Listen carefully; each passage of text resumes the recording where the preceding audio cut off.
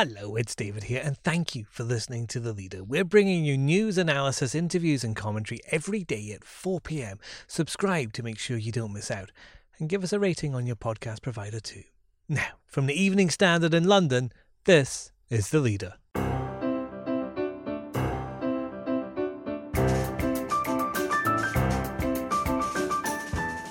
Hi, I'm David Marsland. Is a second lockdown imminent? We're hearing of two meetings this week. On Wednesday night, the Chief Scientist and Chief Medical Officer were advising we need the firebreak. And on Thursday, the Chancellor had a meeting at Number 10 where he is said to have presented the Prime Minister with some extremely worrying forecasts. Our political editor Joe Murphy on what's happening in Downing Street as the Health Secretary appears not to rule one out. And I guess a lot of people have been thinking about adoption for some time, but with the opportunity, it probably led to people saying, well, let's make some of those really big life decisions and let's do it now. Sue Lowndes from the Coram Adoption Charity. Did lockdown inspire more people to take children into their homes?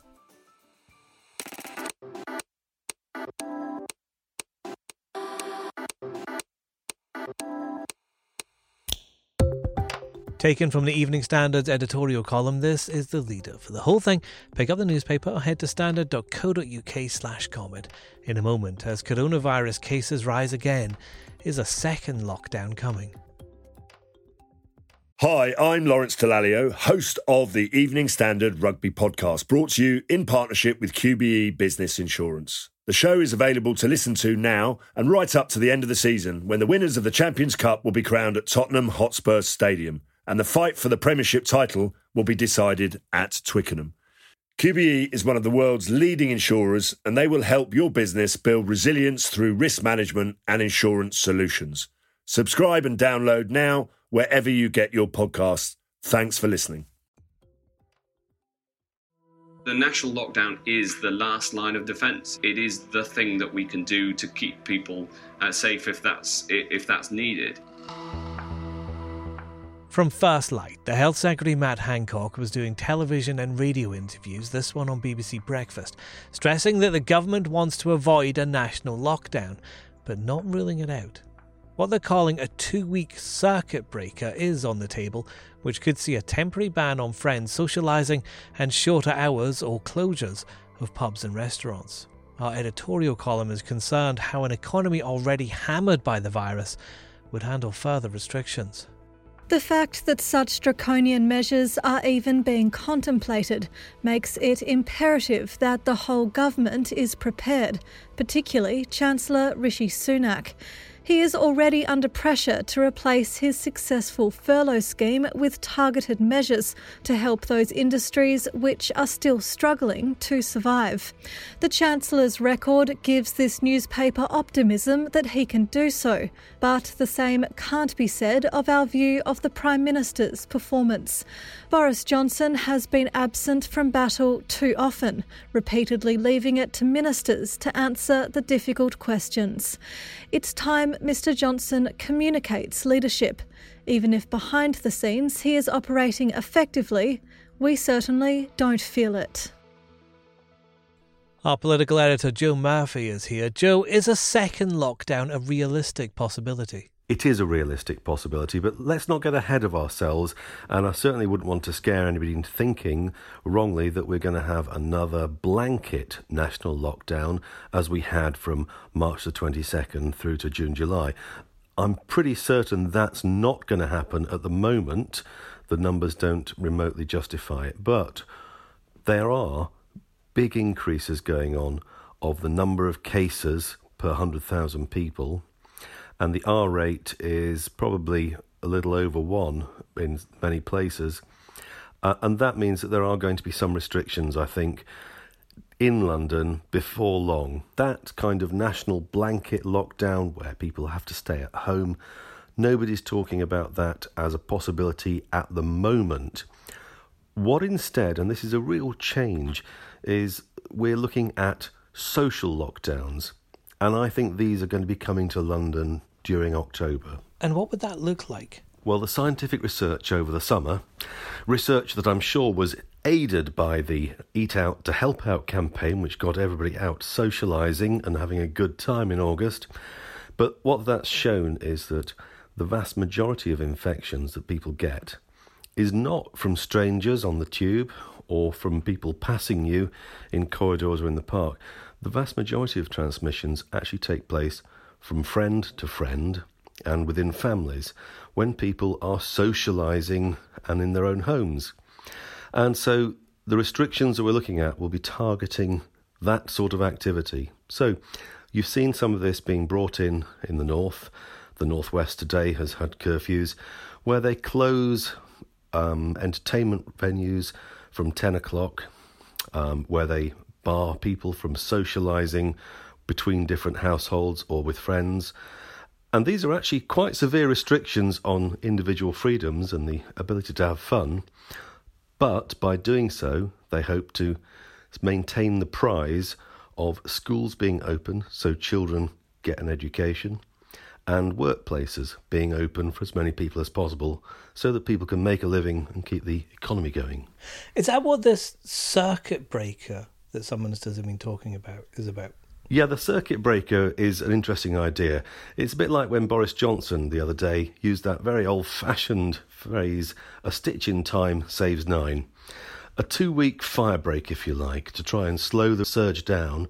And at the end of it, hopefully, we'll just go along at a more moderate pace of infections rather than letting it get out of control. And that's important because if you look over the channel, you see hospitals filling up in Madrid.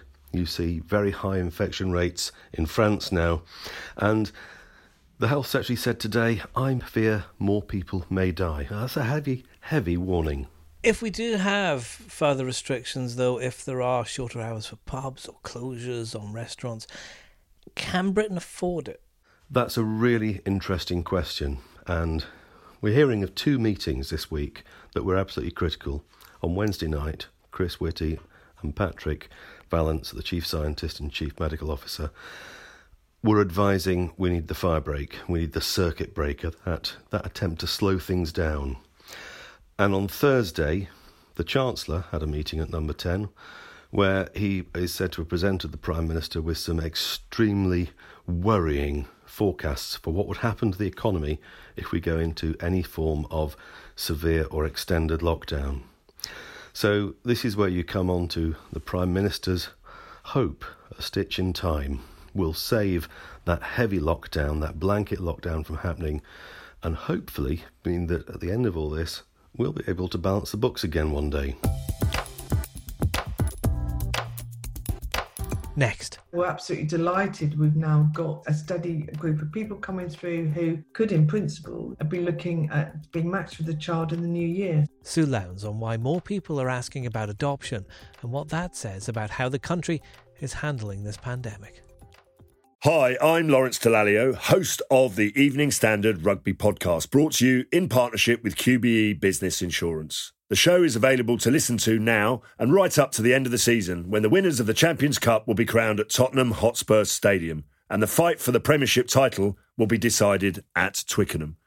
QBE is one of the world's leading insurers, and they will help your business build resilience through risk management and insurance solutions. Subscribe and download now wherever you get your podcasts. Thanks for listening. At the height of lockdown, during that spring when social contact was forbidden, when some of us didn't see another soul for weeks, even months, something extraordinary seems to have happened. The Quorum Adoption Charity says it's seen a rise in the number of people asking to take in children and make them part of their family. It's not just a little bump, it's up 24% on the year before. Could it be that lockdown itself is behind it? Well, the charity's Sue Lowndes is with me. And Sue, you've been dealing with what is really quite a significant rise in inquiries. What do you think is inspiring so many people to consider adoption? I think it's that people have had more time to think, particularly in those early days in that wonderful spring we had when people were at home. I think it was a time for people to really think about what mattered to them in life, what were their own goals that they were wanting to achieve in life, what was really important. And I suppose it's heartwarming, the fact that people have thought, well, actually, family life is something that we really value. And I guess a lot of people have been thinking about adoption for some time, but with the opportunity, I guess, of everyone working at home, just for those early months of the lockdown, it probably led to people saying, well, let's make some of those really big life decisions and let's do it now. Were you expecting this? Because at the time when this rise is coming up, we're right in the middle of lockdown. We're being told to stay away from each other, and yet here are people who want to reach out during that time. I think it probably was a surprise, actually. You never quite know what's going to encourage somebody to make that call. You don't know what's going on in their minds. But I guess as we've come to reflect on it now, and we think about what that whole experience was for us individually, we know that we were thinking about those important things in life, what actually mattered. But the numbers have been much greater than we had anticipated. And it wasn't that we were particularly promoting adoption, far from it. You know, we were going about managing our businesses so we could deliver adoption in a new way, because we were having to learn how to do everything online. A week or two before, we were office-based workers. And then, we knew it was coming, and you pick up your laptops and your phones and you say, okay, so next week we're going to be completely virtual. But what about the children that you're working with? This must be, I would expect, or at least would hope, a really good thing for them, because I bet a lot of them were wondering, if we're in a time of isolation, who's going to be looking for a new family? Absolutely, absolutely. And we've been very pleased that the children whose arrangements we weren't able to follow through at the point of initial point of lockdown, all of that has been worked through now. And so lots of families have been made during this period. Lots of children have gone to live with adoptive families, which we're really pleased about. But there are lots of children waiting. There's around 200 children in London alone that are looking for adoptive families. And that's why business is normal. We wanted to keep everything happening because we didn't want to miss any opportunity for a child who's looking for a family to be adopted by, misses out as a result of what's happened. And so we're absolutely delighted. We've now got a steady group of people coming through who hopefully in the next couple of months will be starting to look and be matched with a child. I mean, that's how quick it can be. We're usually the assessment process, if it runs through and there's no gaps, it's about 6 months. So potentially anyone coming forward now could, in principle, be looking at being matched with a child in the new year. So that's what motivates us. That's what we're doing. And the new national campaign that's just come out this week is very much giving out those sort of positive messages about saying to people, this is the time to come forward and think about adoption. So for those people who are thinking about adoption and coming forward, what kind of advice can you give to them? What's the first step? I would say the first thing is become informed. Understand what adoption's about. This is a huge commitment you're making.